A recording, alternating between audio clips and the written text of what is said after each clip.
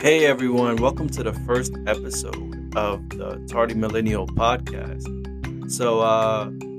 This is my first podcast that I did aside from my blog. I've been having a blog for about 2 years now, and I've been a little bit on and off about it. But if y'all ever wanted to check out my Tardy Millennial blog, you could just Google the Tardy Millennial, and it will probably bring up the Facebook page, and you could just click on that. I know possibly everybody has Facebook nowadays, so check it out.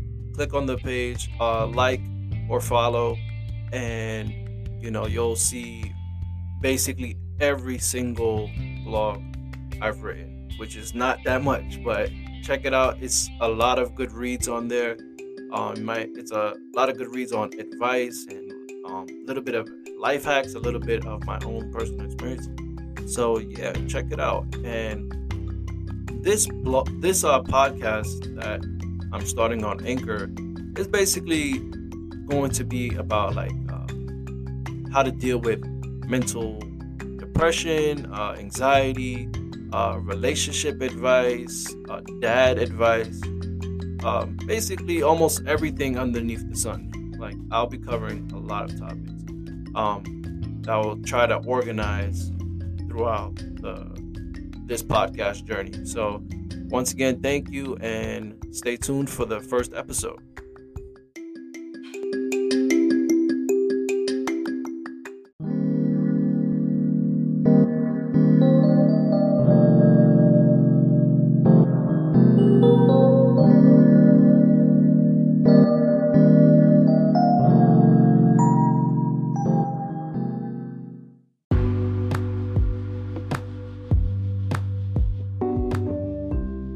Hey, welcome back, guys. So today's topic is going to be about social anxiety.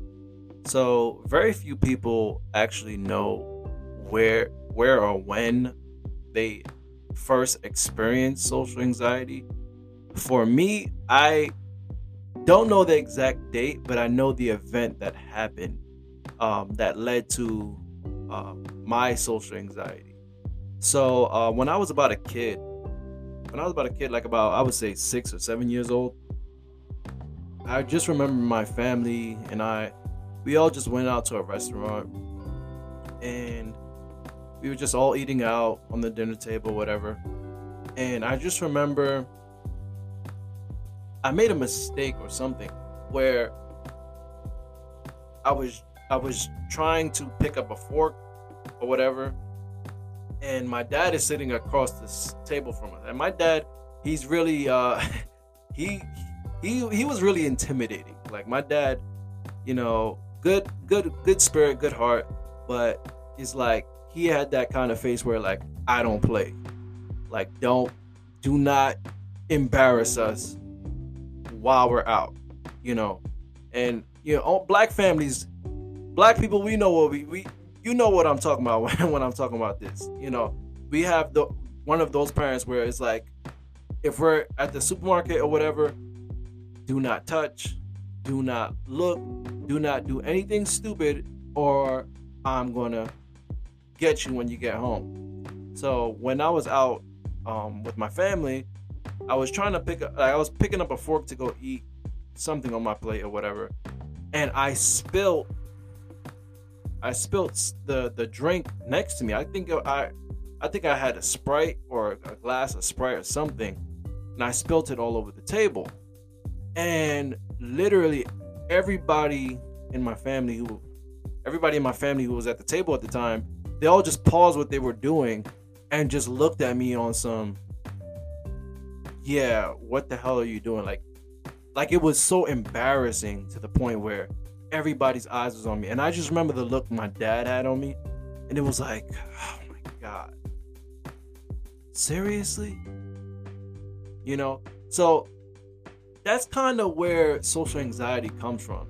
Social anxiety is that feeling where everybody's eyes is on you.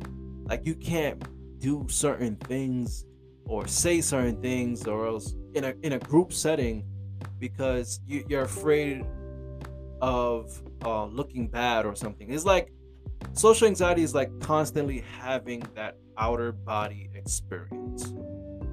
You understand? It's like it's like it's like you're the camera lens looking at yourself from the outside. So outer body experience. And that's what I felt like at that dinner table at that time. I was about 6 or 7. And I'm like, since then, it's like I kind of, whenever I'm in a group setting, I never feel relaxed. You understand? Like, I never felt calm. I always felt like, okay, let me be a certain way that's not authentic to myself. And I'm still kind of dealing with that today. You know what I mean? Because it's like, if I am my authentic self with these group of people, like, and that's where a lot of people who experience social anxiety, they often become people pleasers because they're constantly trying to be liked. They're really worried and afraid of being rejected or being publicized in a negative light. So you guys, y'all don't know this yet, but I'm from Brooklyn, New York, and anybody who knows New York knows that it's crowded. I mean, you go on the bus, it's crowded. You go on the train, it's crowded. You go to JFK Airport, it's crowded. LaGuardia, crowded. It's a lot of people. Very, very, very populated city. And, I remember when I used to go to, when I was in high school, I used to always take the Q train to 14th Street and have to catch the L line. And, I have to catch it, like at the time I had to catch the train at like 8 or 9 a.m. And, I had to catch the train before 8 a.m. I had to catch the train at 7:30 to be at school by 9.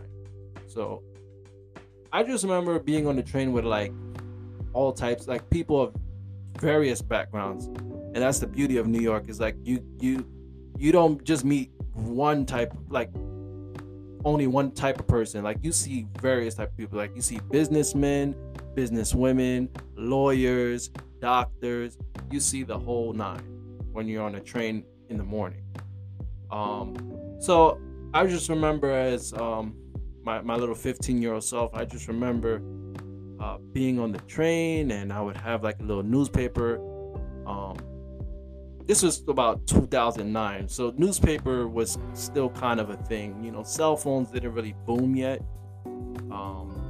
as much as it is now. So yeah, it was about 2009, 2008. So people still kind of read newspapers, and I just remember reading a newspaper, and I would read the newspaper to keep my eyes off of other people. You know what I mean? Because it's like I always had a problem. I always had a problem with other people looking at me. You understand?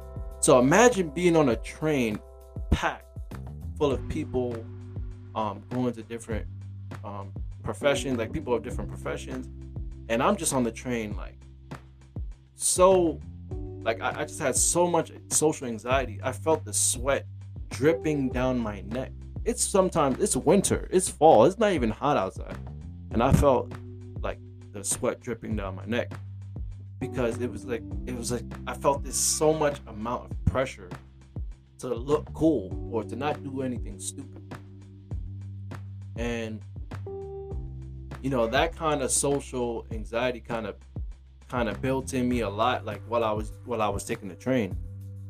I had to learn to how to navigate or how to move like while I'm on the train or whatever.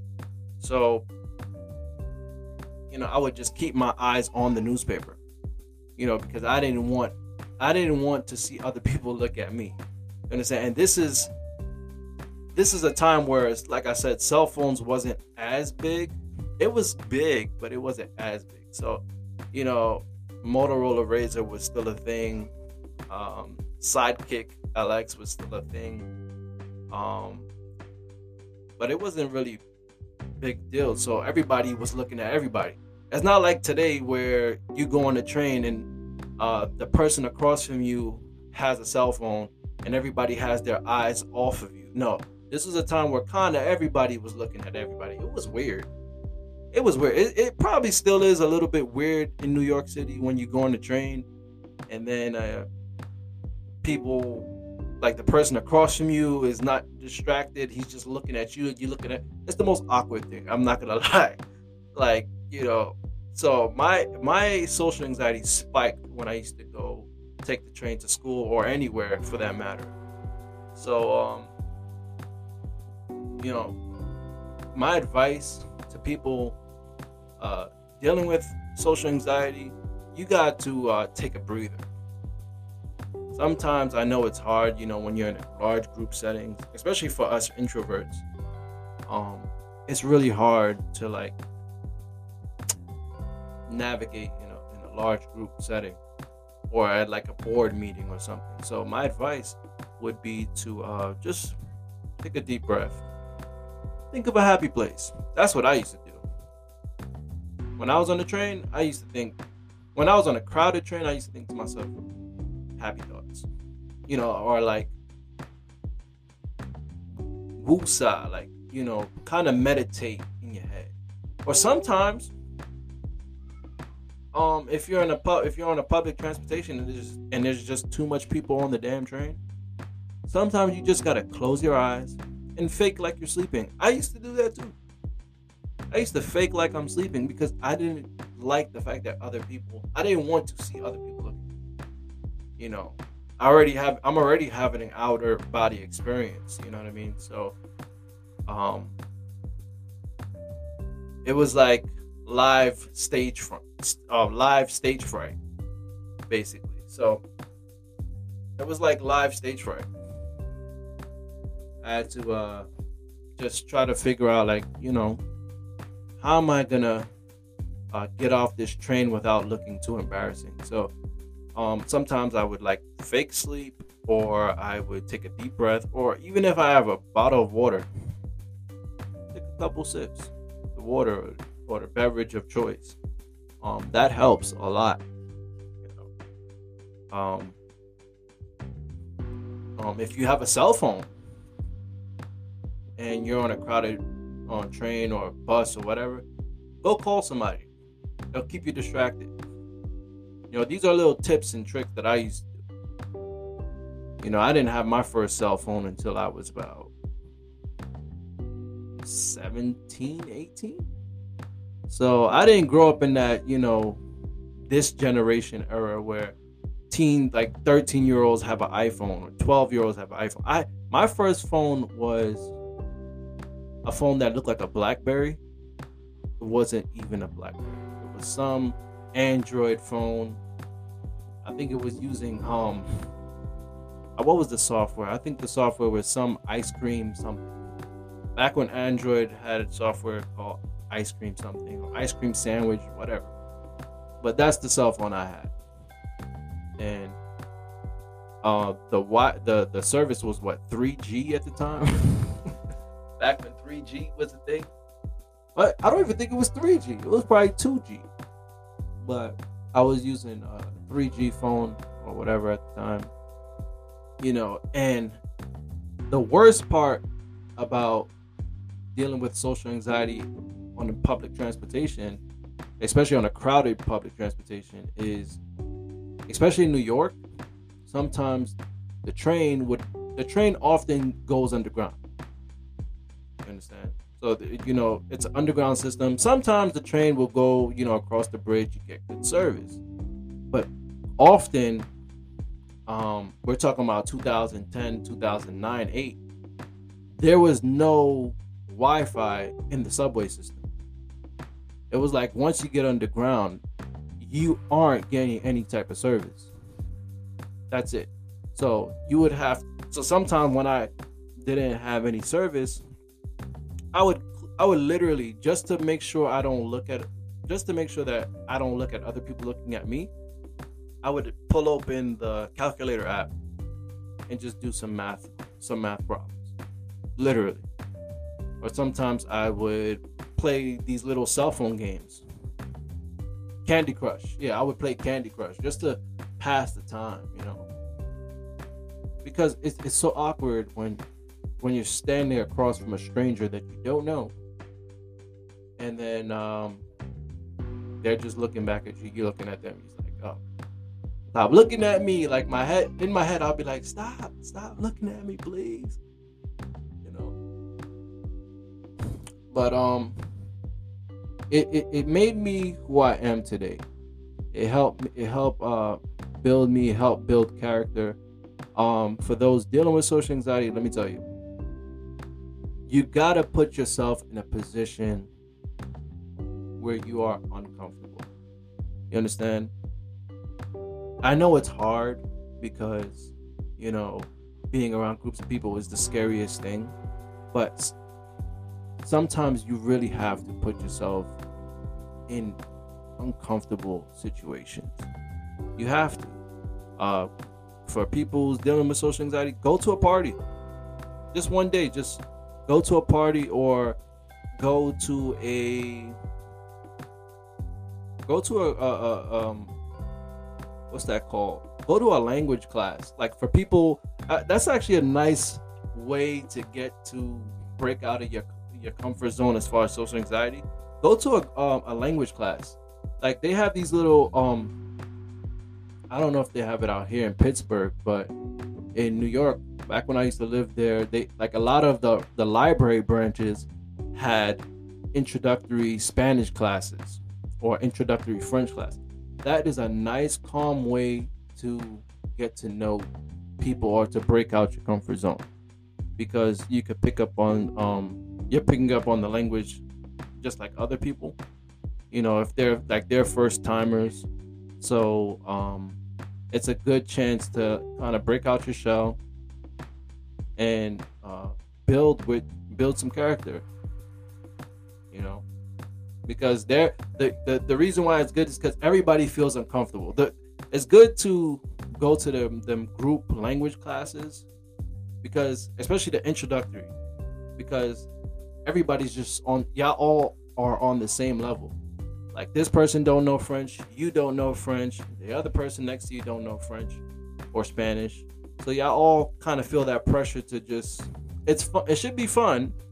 Your professor or your teacher should make it fun. At the same time, it's a good way, it's a good start, because everybody starts off on the same level.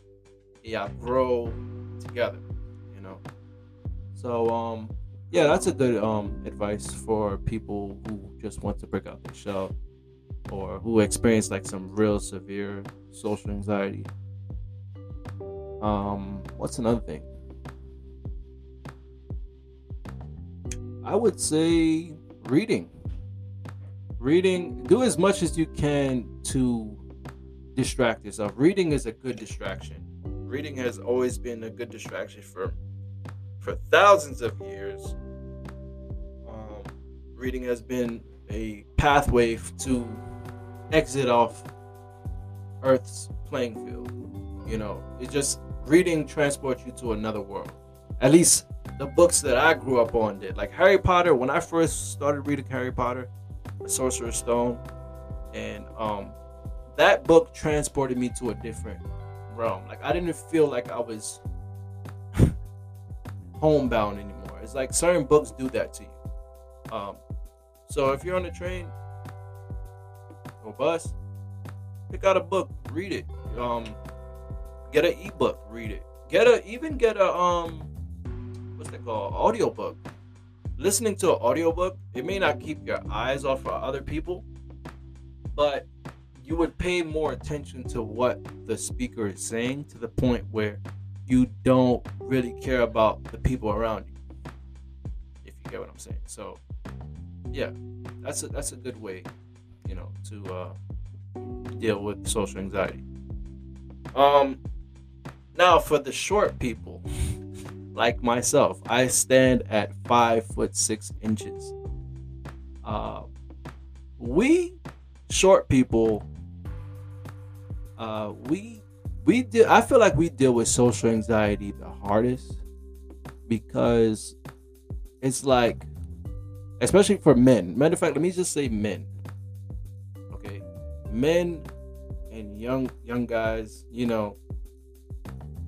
We deal with social anxiety the most. The short young guys and the short older men, because it's like society already puts us in a bubble. We are supposed to look a certain way. If you're like 27 or 28, you're supposed to at least be 5'9". If you're anything below that, society kind of just tortures you with their eyes, or they say, hey, you know what? Let's just stare at this short guy. You know what I mean? I've experienced that when I was on the train back home on a crowded train. People would look like women particularly. I don't mean to just aim it in y'all direction, but women particularly, y'all have a staring problem with short guys. And I get it. They don't fit the expectation in which your mind, or in which society has structured for you. But us short guys, I understand it's hard to deal with social anxiety, but the best way to deal with social anxiety for short guys, you got to find a way to love yourself.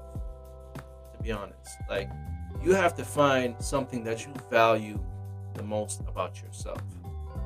It's that self-confidence is I would say the cure for social anxiety in general, but for short guys, self-confidence, self-love is the best cure for it. Because the more you love yourself and the more you respect who you are and respect your difference,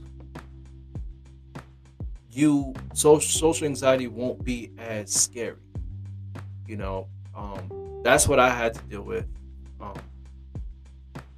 I just had to deal with finding a way to just love myself and to love the difference about me. Nobody's meant to be the same. You understand?